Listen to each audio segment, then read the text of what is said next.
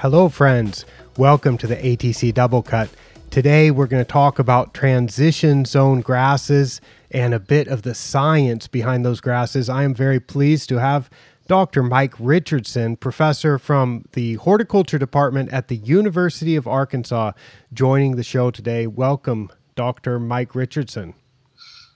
Thank you, Micah. It's great to be here. I'm happy to have a chance to chat with you a little bit. I was going back and looking over the last few years and trying to remember the last time I actually saw you face to face. And I think it was probably in Bangkok in 2019. I don't think I've seen you since then. That's right. We corresponded actually I think it was in February of 2020, because you were supposed to be going to Tokyo for Correct. A Toyo Green seminar in late February or maybe in March or something, and you were like, maybe I'm not going to be able to travel at that time. So yeah, that trip got canceled. But interestingly, just this morning, I got an email from that same group about possibly coming over this February to do a seminar. So hopefully 4 years, or I guess it would be 3 years later now. That trip may actually happen. Yeah, that would be cool. That's a nice seminar that they hold.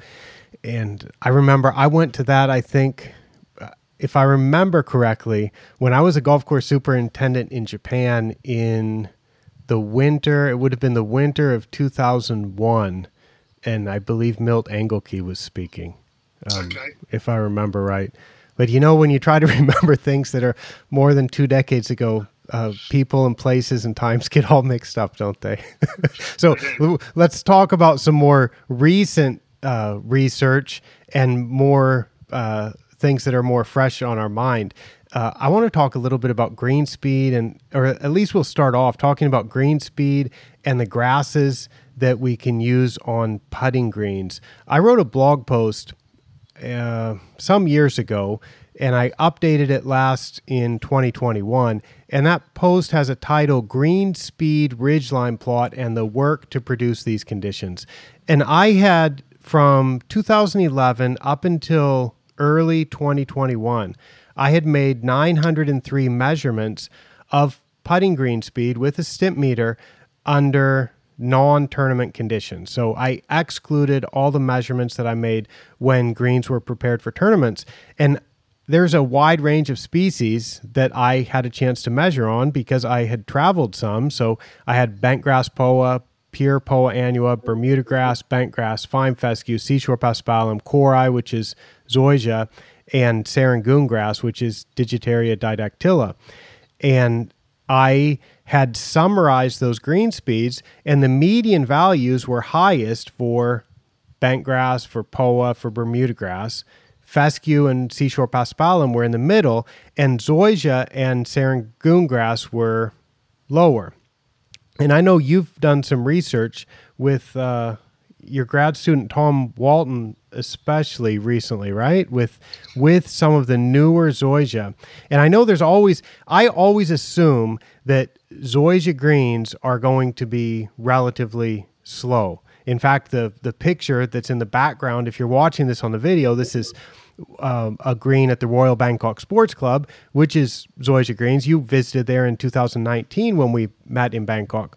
And there are zoysia greens all over East and Southeast Asia, and they've been used for many years in this part of the world. It's nothing new, and the greens are renowned for having a lot of grain and for being relatively slow.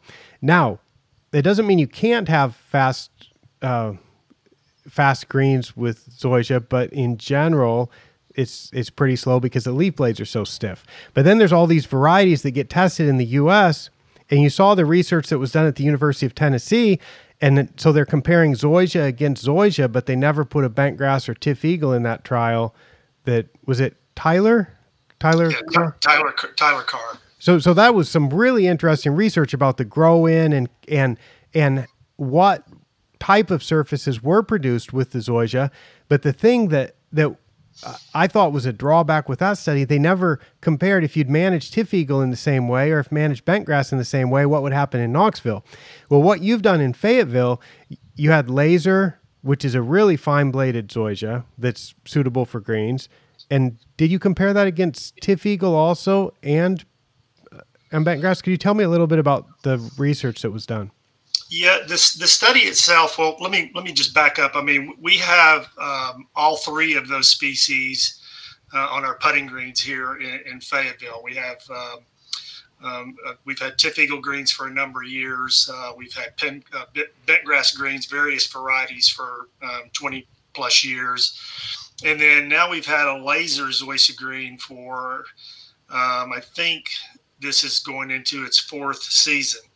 But when we originally established that laser green, one of the things we did was we established some large replicated blocks of laser side by side with tiff eagle. So we had those two species kind of in side by side, same cultural practices for the most part, conditions, and then that was really kind of the foundation of Thomas Walton's research, where he was going to compare tiff eagle to laser, and we had really probably the biggest objective there, Micah, was to look at the relative shade tolerance of those two species, because we know that bermuda grass can really suffer from low light conditions, and that was kind of what we were thinking would be maybe the niche for some of these newer zoysia grass types, would maybe be on older golf courses that had,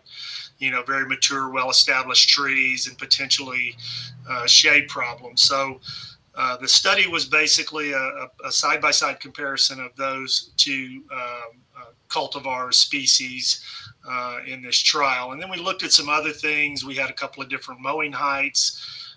We had a 1/10 of an inch versus 0.125 inches. So that's, in metric would be about, 2.5 millimeters, and then maybe a little over 3 millimeters, the mowing heights. And then we also looked at the use of the growth regulator, trinexapac ethyl.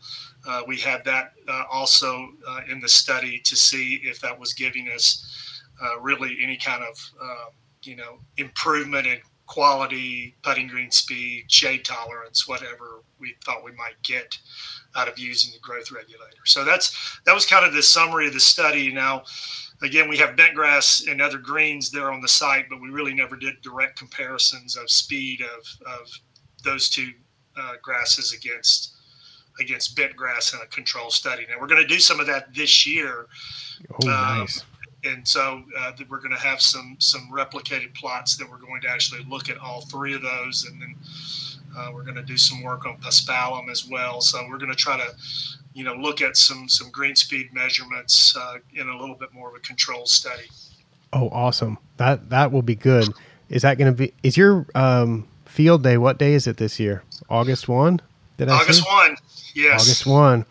The hottest day of the summer.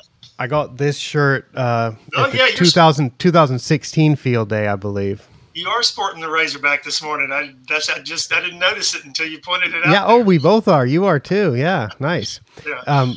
That was fun. I would love to go back to that field day again sometime. It's just sometimes it's tricky to get from Bangkok to Fayetteville. Yes. Not an easy way to do that. Yes. So. If I remember right, the tiff eagle generally was a little bit faster than the laser when they're maintained at the same mowing height with the same primo rates with the same treatments. Did you fertilize them the same, or did you cut the nitrogen on the laser? We did not fertilize the laser as much as we were fertilizing the Bermuda grass. I'd have to go back and look at those numbers, Micah, but I want to say. We were, I think, over the entire growing season about 2 pounds of nitrogen per thousand on the laser, and I think we were at maybe 3 to 3.5 on the tiff eagle. So we had a little bit higher fertility rate on that. And you found that the tiff eagle had more a longer ball roll distance.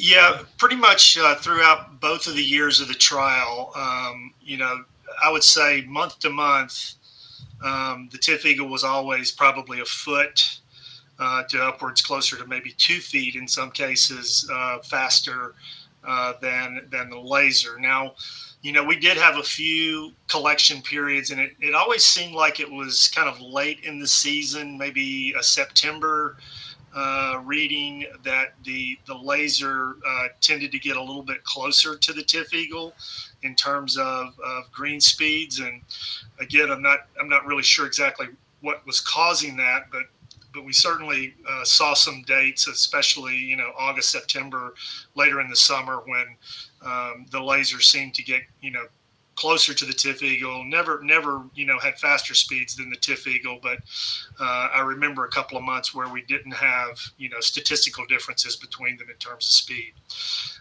We were never able to get the speeds that John Sorokin and Tyler Carr and those folks at Tennessee reported. Usually the fastest green speeds we saw on laser were probably about 11 feet. Mm-hmm.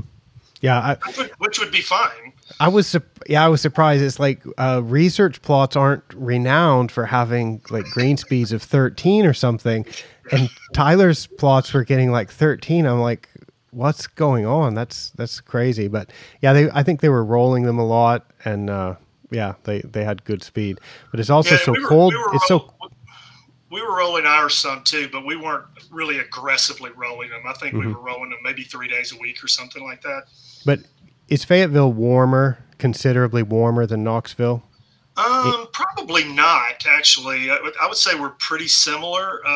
We've got some elevation here in Northwest Arkansas, and that helps moderate our temperatures a little bit. So I would say Fayetteville and Knoxville are pretty similar in terms of what our kind of summer patterns are. So you've worked with laser, but not with any of the other new zoysias for greens? No, we have not.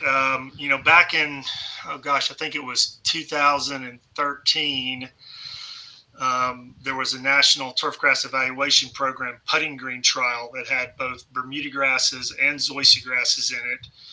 And we installed that here in Fayetteville. And unfortunately, we ended up losing the entire trial because we had of the 20 entries of those grasses, and there were also some paspalums in it, 10 of them completely winter killed the first year. So now you got all these big dead spots in the middle of this sand-based putting green, which is not very easy to manage.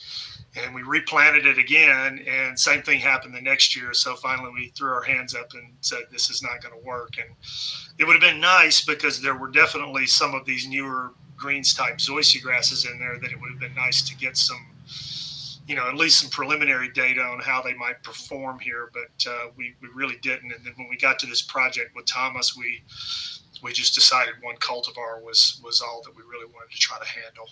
Well, I think laser did the best in that in that NTEP trial, and in fact, I've got a blog post about that too, which maybe it doesn't. I would have to search for it, and I'm not going to bother searching for it. But if you search NTEP, actually, I will. Let me see what happens if I search NTEP on my website.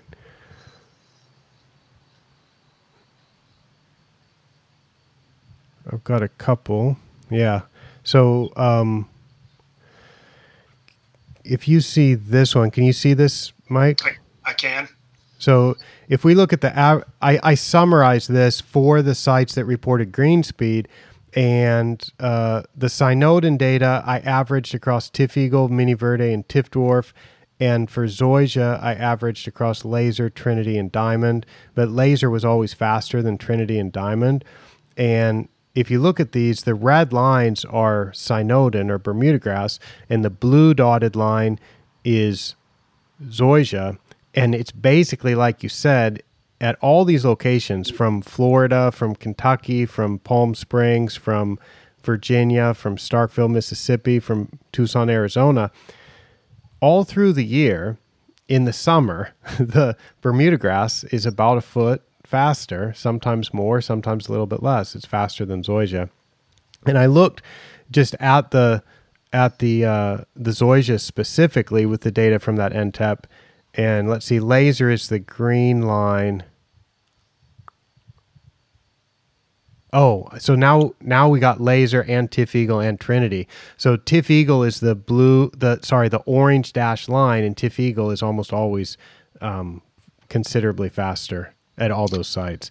So when we see that type of data, that matches very well with what I've observed in Asia, which is that if you have a Bermuda grass green, the ball rolls farther than if you have zoysia.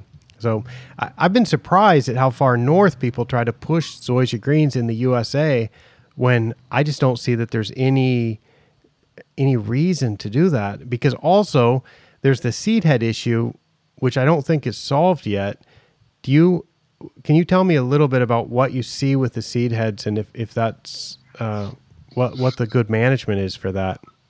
Well, I wish we had an answer. I don't have an answer. I can tell you it's when I talk about zoysia greens to superintendents, I kind of do a picture session at the end of my presentation, and I call it, the good, the bad, and the ugly from the movie. And so I have a picture of either Clint Eastwood or Lee Van Cleef, or the bad, or the guy that played the ugly. I can't remember his name off the top of my head, but there's some things about zoysia that I like, but there are some things that are really problematic, and seed heads are one of them. And I don't know if this changes as you move latitudes, as you get farther north into the transition zone. But at least on laser, we've seen we have a huge flush of seed heads early in the spring. It's kind of similar to Myers zoysia grass, and that the seed heads come out very early, just really as the grass is starting to green up. You start getting this flush of seed heads, and they are extremely stemmy, very similar to the leaves. They appear to have a lot of silica in them, and they're very stiff, and they're very, very hard to mow. And we'll see these seed heads for a period of anywhere from 4 to 6 weeks. They really are disruptive to play or to ball roll. And we're getting ready. We got a project that was funded by the USGA, and we're going to be doing it here down at Texas A&M Dallas, and then also at the University of Tennessee, where we're going to look at some of these fall applied plant growth regulators, things like Proxy or Ethifon. Aaron Patton kind of worked some stuff out on that with Meyer, and we're going to try to see if we can use those same types of chemical approaches in the fall to try to reduce or minimize these spring seed heads. Is it going to work? I really have no idea, but the first trials will be going out here in a few months. Yeah, that's going to be really interesting, and it's something that I follow closely.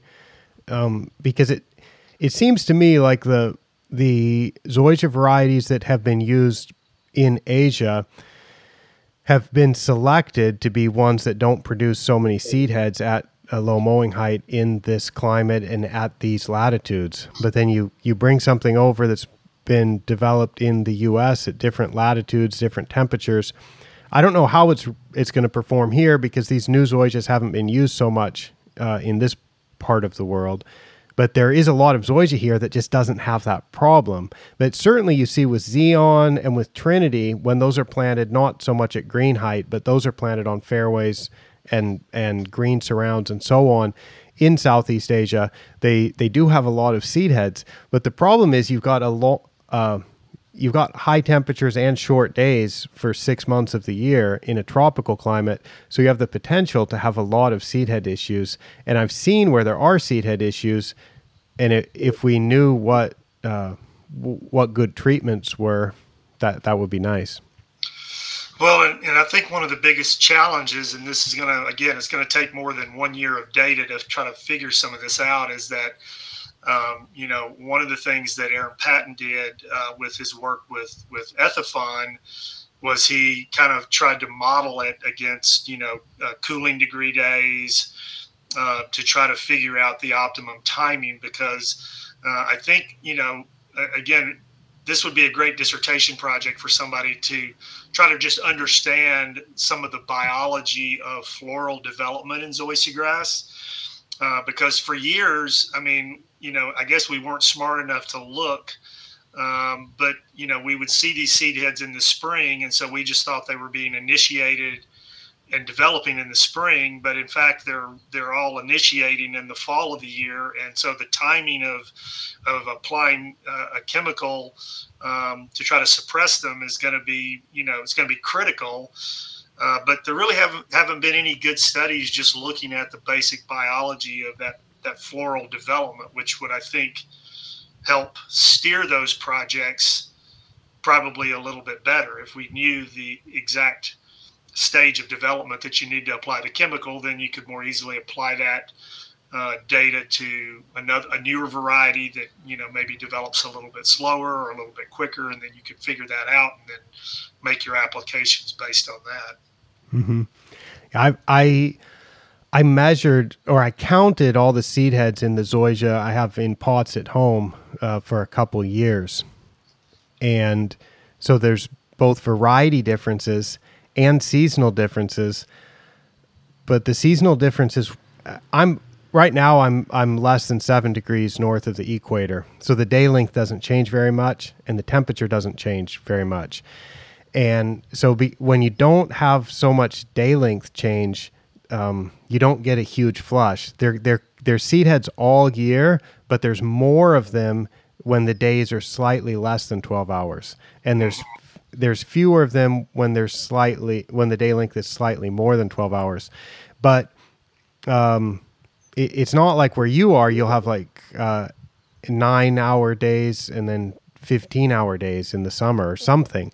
And basically it depends on variety a little bit when it's going to develop, but it happens sometime in the autumn when the day length goes from 12 and a half hours down to 11 and a half hours, when it makes that transition. Mm-hmm.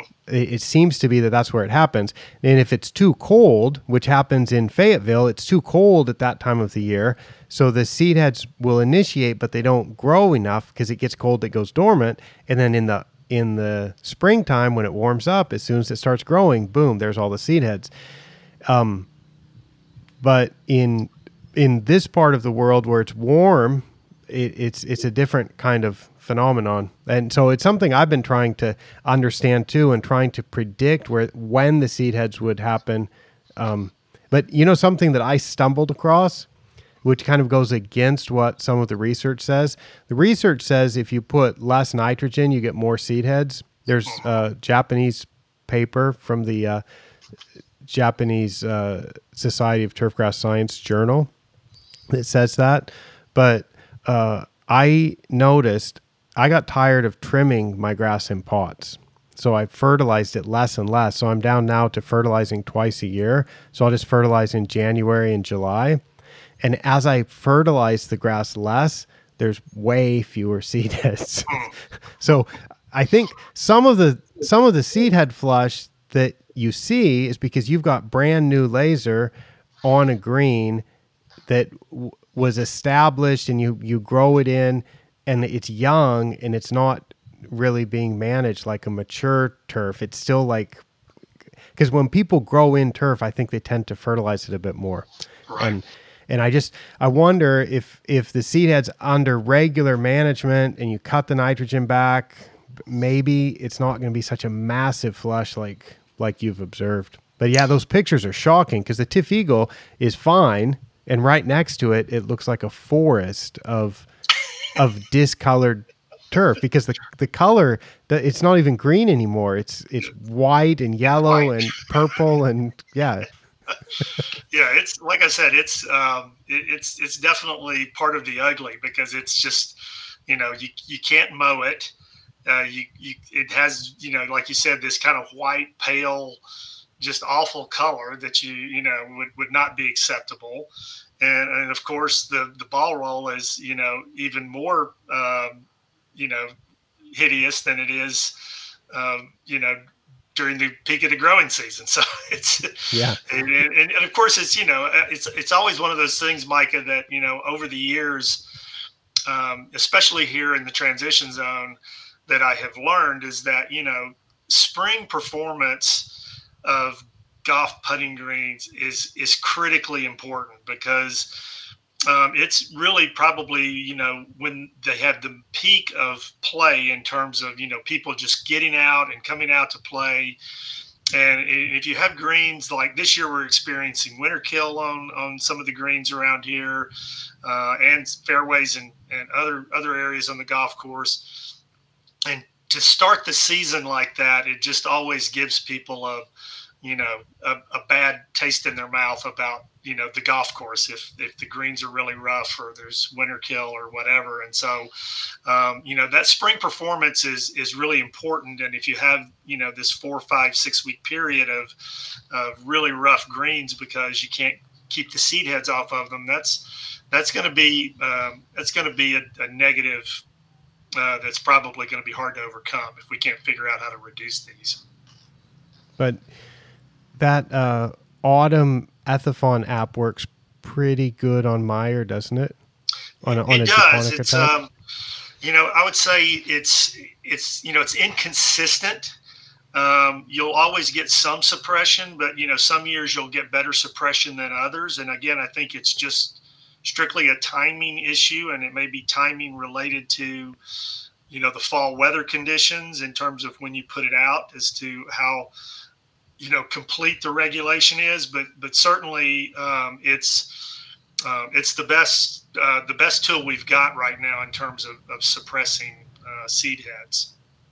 Well, let's talk about the good things about zoysia greens now, because there's a reason why they are used all over East and Southeast Asia, because they just blow Bermuda grass away at tolerance of shade when they're mown low.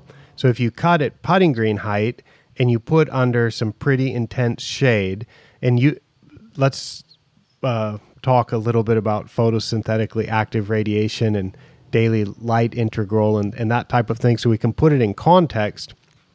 And you can kind of describe the level of shade that zoysia grass can tolerate.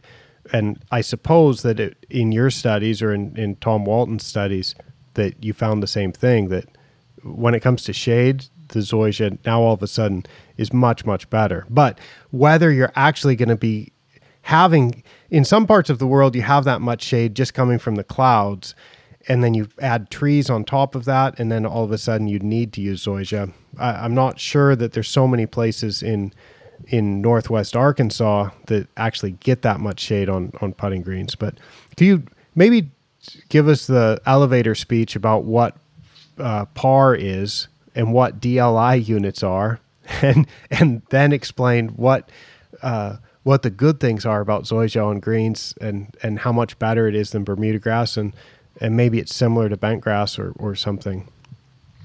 Okay, well, certainly, light is one of the raw ingredients that plants need for photosynthesis. And, light from the sun emits a lot of different wavelengths, but there's a pretty narrow band of wavelengths that we call the visible light spectrum that, are the colors of the rainbow. And within that spectrum, there are a couple of bands of red and blue light that the plant actually uses to drive or to provide the energy to drive photosynthesis. And so those wavelengths are called photosynthetically active radiation.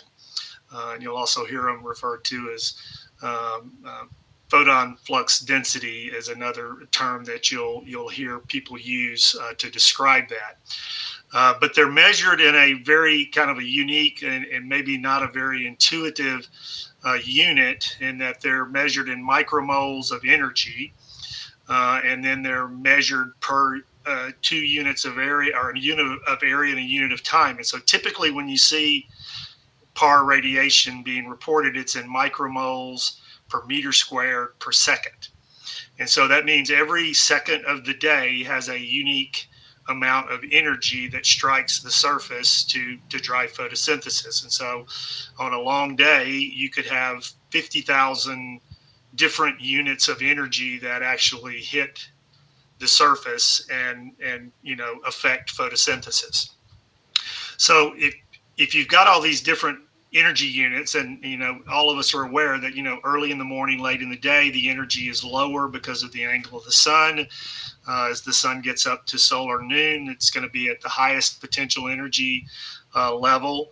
And then, of course, anything that interferes with sun, clouds, trees, mountains, anything else that might block the sun is going to affect how much energy that plant is getting during that period of the day. So when I first started working on shade, people, would talk about percent shade, of hours of light, or things like that. And while those are somewhat descriptive, they don't really give you a quantitative measure of how much light the plant is actually getting over the course of the day. And so we started using, and we weren't the first to use it, obviously, but we started using this concept of daily light integral, which basically seeks to sum up those 50,000 units of energy into a single number that's called the daily light integral.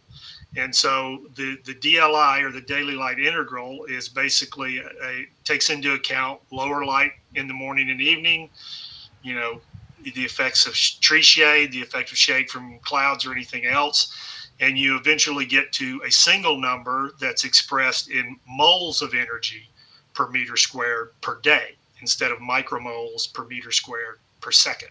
Right. So it's divided by 1,000,000, I think. Right? Yes, that's correct.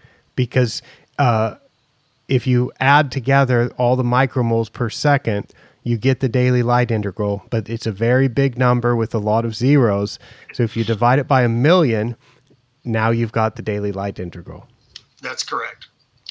So this number, one of the things I like about the daily light integral, Micah, is that I think it's a unit or a number that's transferable. And that means that, the daily light integral in Fayetteville is equal to the daily light integral in Bangkok when you start talking about how much energy of light you got, or, Montreal, Quebec, or anywhere else in the world. Moles per meter squared per day should be comparable between those locations. Where if you're talking about hours of sunlight, 4 hours of sunlight if you were in Alaska is very different from 4 hours of sunlight if you were in Florida. And so, hours of light or percent shade don't transfer as easily as DLI does. And so we have been working now since 2014. I think that's right, 2014, on studies where we're trying to look at the shade tolerance of different grasses, or the effects of cultural practices and things like that on shade tolerance. And we have kind of stuck with this DLI number as the number that we're trying to really identify. And what we really want to do is establish what's the minimum light requirement of this grass under these conditions, management conditions, or whatever. And so we've done work on everything from Bermuda grass sports fields, overseeded sports fields, bentgrass putting greens, Bermuda grass greens, and now zoysia grass greens, to try to establish what those minimum DLI thresholds are. And again, that was really one of the main things we wanted to get out of Thomas Walton's master's thesis comparing zoysia to Bermuda grass greens. I'll see if you've got a question. I've been talking for a while. Well, that's good. Thank you so much. So I like to think of DLI as on a sunny summer day, if there's no clouds and you're in June or July. If you're in May, June, or July, you're often going to have something about 60 to 65. That's the maximum. So even if you're in Dubai or if you're in Phoenix, you don't hit 75, you don't hit 80. There's not that much light. So the maximum on a sunny day anywhere in the world is going to be about 65, something like that. And then if you're at that same time of year and there's a hurricane that comes through and the hurricane just sits over you with just really thick clouds. So above that hurricane, it's sunshine, but if you're under those clouds are blocking a lot of the light. When I've measured this in Japan in like a typhoon type condition, where in Japan they have sensors, so it's easy to get these data, you'll be less than 5. Okay, so on an extremely cloudy day in summer, you'll be at 5 or something. But once you know that your maximum is 60, then you start thinking, okay, so if you've got 30, that equals 50% shade, because you have to think. At some point, you have to think about what level of shade you have, but really everything's tied back to the DLI, like you say. So, and I've argued for the numbers that I've not done. So I've not done controlled research about this, Mike, but I've just observed how grasses grow, and then I've checked what the DLI is, and I think that for putting green height turf. For warm season grasses, I call 40 a no problem DLI for Bermuda grass, because if you average 40, that's going to be okay. And for Seashore paspalum, I say it's 30, and for zoysia at putting green height, I say it's 20. And then you do the research, and you come up with similar numbers. Although for Bermuda grass, I know you're a little bit lower. But the original research was from Clemson, right? Mm-hmm. From and what was the name of that author? Todd Bunnell. Todd Bunnell and Burt McCarty. That used to be at the tip of my tongue because I read that paper so many times. I used to be so intimidated, Mike, by the terminology. And when I read the photosynthetic photon flux density, PPFD, and saw those units of micromoles per meter squared per second, I was really intimidated, and I thought, I can never understand this. And it took me a decade or more to really jump into it and realize that I should try to understand it. And then once I did, I'm like, you know what? That's just what the machine's recording. I don't need to know what a photon is. I don't need to know what a micromole is. I can figure this out. And so I became not intimidated by the numbers anymore, and I started studying this quite a bit and trying to figure out what the light conditions are where different grasses are growing. Because as I travel around the world and I see, like, why do grasses perform so differently in Asia than they do in the United States? Dr. Ken Kenworthy was just over here. We took a walk in Bangkok, and we really struggled to find any Bermuda grass, even in a park, because there's just different species growing. But you would expect, it's warm, it's a warm climate, there should be Bermuda grass, but there's just not very much of it because of the light conditions, I think. So anyway, let's go back to what you found with your research. So I just said, here's the numbers that I say. I say 40 DLI is a no problem DLI for Bermuda grass. I'm going to say why I think my number is higher than Todd Bunnell's research and some of the research that you've done. I think you come up with a similar number, like 30 or 32 or something. Yeah, around 32. That's about what Todd Bunnell reported. Yeah. And the reason why I think it's because the studies are done in summer, and they're done on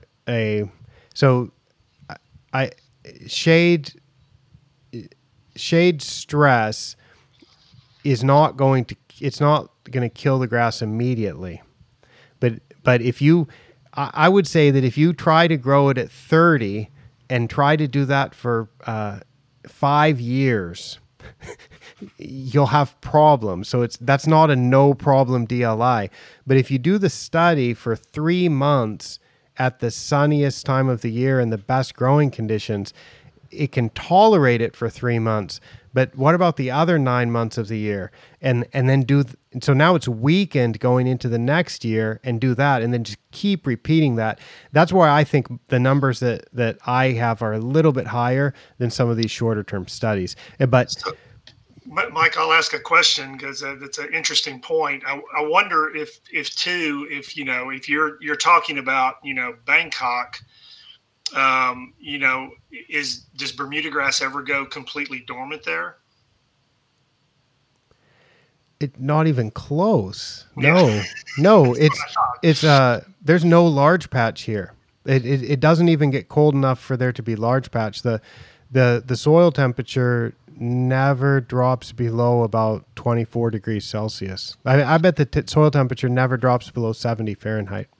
Yeah, so I would assume then, yes, you're talking about, and again, I agree with you. I mean, shade is a chronic stress. I mean, it's one of those things that, once it starts, weakening the plant, it's never going to suddenly just bounce back. It's going to just continue to get weaker and weaker and weaker until, it finally just exhausts itself and can't go anymore. And so I wonder if in more of that Southeast Asia environment is because you have that chronic stress on it basically 12 months out of the year, whereas even notwithstanding that we're trying to do these studies over a 3 to 5 month period, we're also completely dormant for 6 months out of the year when we would have our lowest light conditions, basically during the fall and the winter, when we have the lowest light levels in terms of DLI.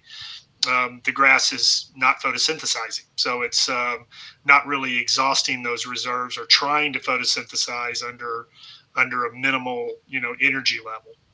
Yeah. So once the temperature is low enough that the grass goes dormant, I don't care if you're in north of the Arctic Circle and you have zero light, there's no shade stress. So you're right.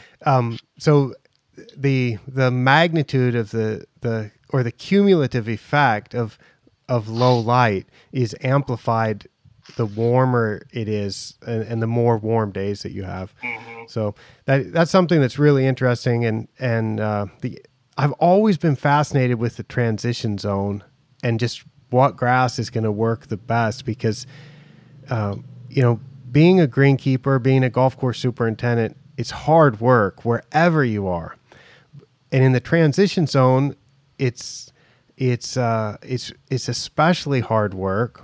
And I've had a chance to work in regions where we had both warm and cool season grasses. And there's a large part of the world. When I was a golf course superintendent, I was in Shanghai, which should be warm season grass, but we had all cool season. Then I went to Japan. We have bentgrass greens and warm season everywhere else.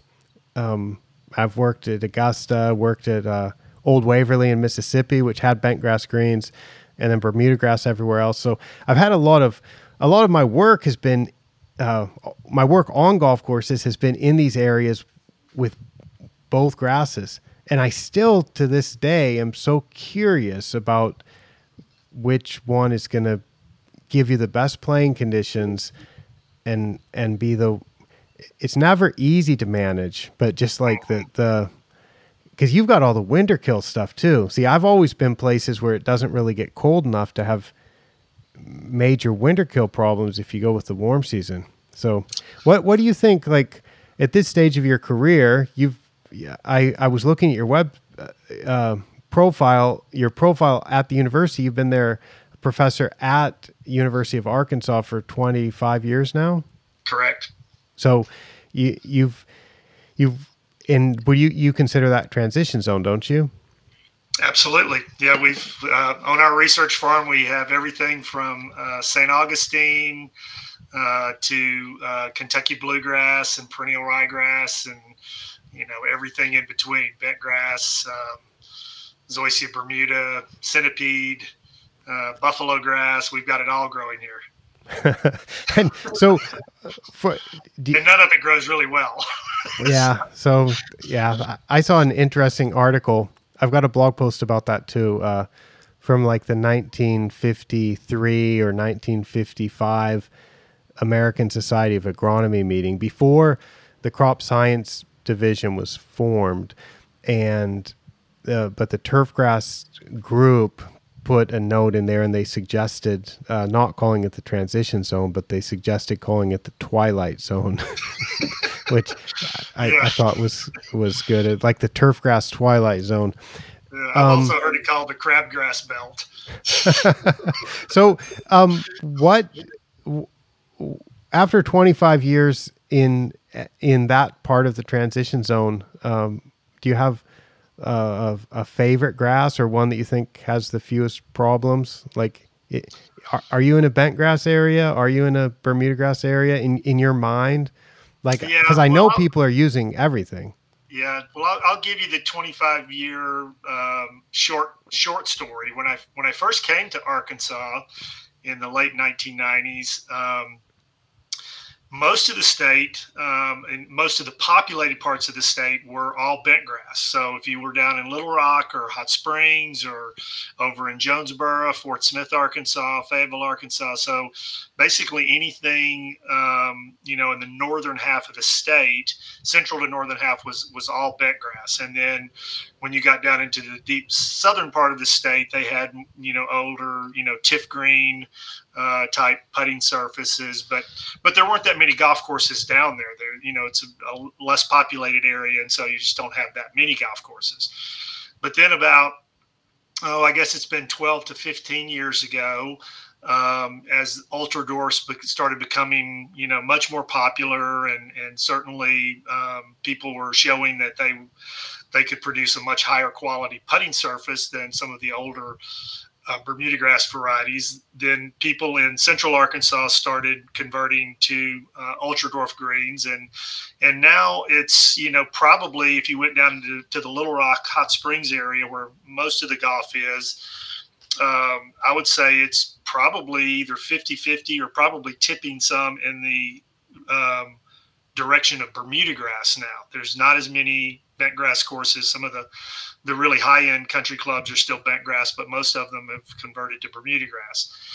And then Northwest Arkansas, which is the other large population base, most of the courses up here are still bentgrass, and we have a couple of courses that have gone to Bermuda grass. But it's definitely, I would say, it's much riskier to grow Bermuda grass up here in the northern half of the state than it is in central Arkansas or southern Arkansas. And then once you move into Missouri, and that risk is because of potential winter kill, right? Potential winter kill, absolutely. And so if I were going to pick a grass for a high-end country club in Arkansas, excluding a few of the ones that are down in deep South Arkansas, I would still recommend bentgrass.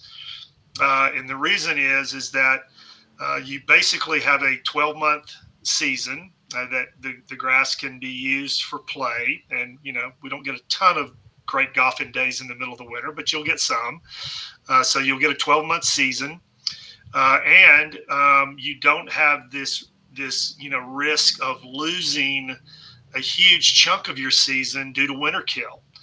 If bentgrass struggles, it's going to struggle in, July, August, maybe a little bit into September. But even if you have some weak areas or have some areas that are, a little beat up coming out of the summer, it's much easier to just come in and do some cultivation and get some more seed on the ground. And then usually by, the end of the fall season, you're back to good, healthy bentgrass.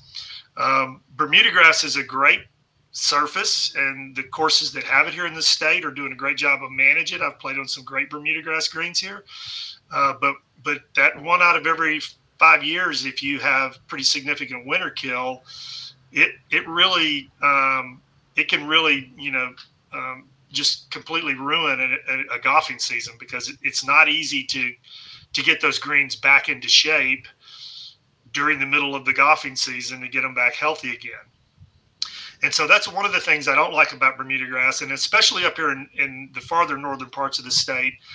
The other thing I don't like about it as much as bentgrass is that it has a very short growing season. I mean, oftentimes, we only get maybe 6 months of green grass. So you're playing on dormant turf for the other 6 months. And again, it's a good dormant surface. I'm not saying it's not doable. And I think with pigments and stuff now, people are, making them look a little bit better aesthetically. But I still probably lean more towards bentgrass just because I think it's a better all season grass that doesn't have as much of a risk of catastrophic, loss. In your climate. Right. Yeah. Well, thank you. That's very interesting to hear. I think one of the challenges with warm season grasses, when you push them into places where it's relatively cool, is one of the benefits is they don't grow so much, so you don't have to mow so much. But the problem is if you get any blemishes, all of a sudden that not growing becomes a huge hindrance because you all of us and you get more weed pressure. So you've got more weed pressure, the divots don't recover, and if you have any disease scars or any damage from winter kill or something, all of a sudden now your short growing season and your inability to really grow in the cooler temperatures becomes a problem. So it's one thing I'll also say, Mike, and we haven't done any control studies on this, but one of the things that we use to promote zoysia grass in this region is that it has better cold tolerance than bermuda grass, especially when we're talking lawns or fairways or anything like that. It tends to really have very little to minimal no problems with winter injury, but we have made some observational or have made some observations, I should say, on laser, and I think it's going to probably have to be covered as aggressively as you would cover a bermuda grass here in this region. I just think it's going to get winter kill if you don't aggressively cover it during our coldest periods. Yeah. So if you look at where zoysia comes from and you look at the ones that are cold tolerant, so the zoysias that grow in cold areas are Zoysia japonica, which is a really coarse leaf blade, which is used in Asia. In northern Asia, it's used on golf course rough, or up in the mountains, it's used on golf course fairways. And that's the type that typically would be used on lawns or is used in Kansas City or in places where it gets cold, or Philadelphia or something like that. You look at the ones that are fine bladed enough to be used on a putting green and that have that dwarf growth habit that is suitable for mowing at a putting green height. Those are ones that if you see them growing in the wild, that's in Manila, that's in Indonesia, that's in places that don't have any winter. Right. And I don't know where the varieties that are now commercially available in the USA for putting greens, where those were collected or what genes are in those plants. But I call these types tropical zoysia, and it's a totally different species. Well, I mean, all of these, all the zoysias can hybridize with each other, but they have been classified as a different species, where this would be a Zoysia matrella or a Zoysia pacifica, and laser is actually a hybrid between Zoysia matrella, I think, and Zoysia minima, yeah. Right? So, which I think is from New Zealand. So anyway, is it from New Zealand? Do you know? I don't know where that minima plant was collected. I'd have to ask Dr. Mbika to see if she knows. She was one of the first people I asked a year ago or so to be on the ATC office hours, and she wasn't able to join at the time. I need to talk with her because I want to talk with her about the seed head, the biology of the seed head production for one, and more about breeding and the characteristics of these zoysias. So anyway, yeah, it doesn't surprise me that the ones used on greens, I think people in the United States tend to think zoysia has cold tolerance because the ones that have historically been used in the United States are the types that do have cold tolerance. But there's a lot of tropical zoysia there's no reason to expect that it would have cold tolerance. So Well, and I think, and we're seeing that this year. We've got two golf courses here in Northwest Arkansas that have Matrella fairways and tees. And for the most part, they've done really well. But this is the second time in the last, it was probably 10 years ago, the previous time, where they also have seen quite a bit of winter kill this past winter, especially in those aggressively managed areas, approaches, collars, some of the tees. Any place that they might have had some shade stress on it during the growing season, they're seeing a lot of winter kill even at that fairway height of cut or collar height of cut. But again, when you get them down to especially a putting green height of cut, then they become even more susceptible to winter kill. Yeah, it's tough. It's a difficult place to grow grass. So yeah, well, so let's close by you telling me, if you remember, what was the magnitude of the difference when you put the heavy shade stress on Thomas Walton's research with, so you put shade covers over the Tiff Eagle and shade covers over the laser, and then you measured, what the DLI was. Correct. And yeah, so we had 5 different shade treatments in that study, and it basically was, a full sun control, and then we had 20, 40, 60, and 80% reduction shade cloth.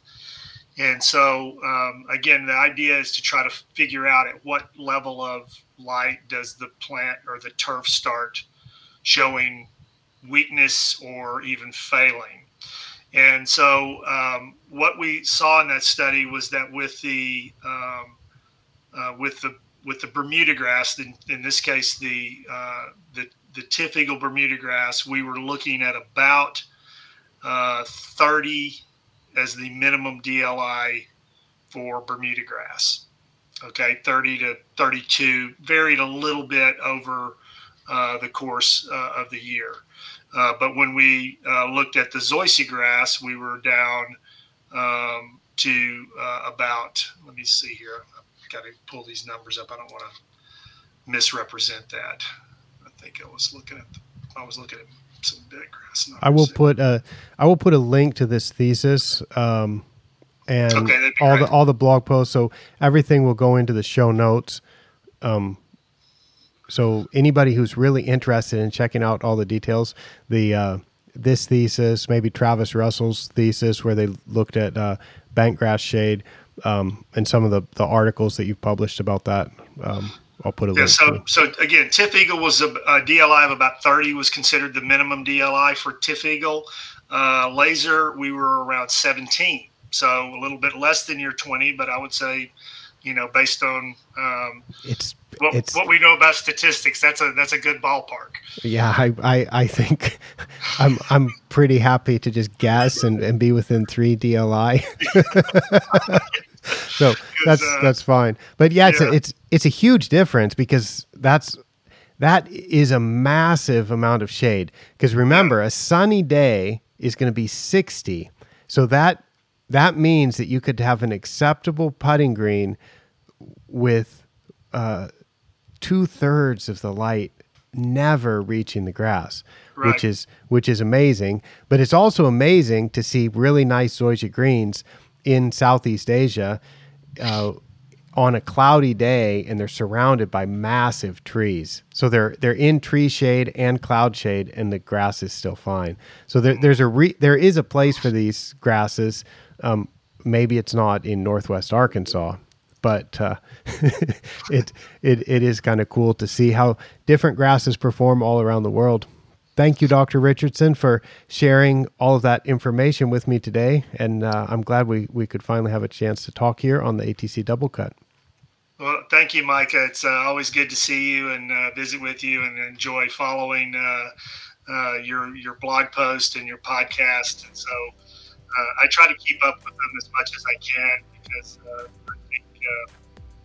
think you and I think a lot alike. I think a lot of topics related to some of these tropical transition zone grasses. So it's nice to kind of see other people coming at it from a different direction and a different methodology, but we kind of can all, meet at the same basic Yeah. point, which is kind of nice. Yeah, it's fun. I enjoy studying about turfgrass. Anybody who's watched or listened to this knows that I'm kind of interested in turfgrass and in a wide range of things related to turfgrass. But I'm often traveling, and I can't really maintain.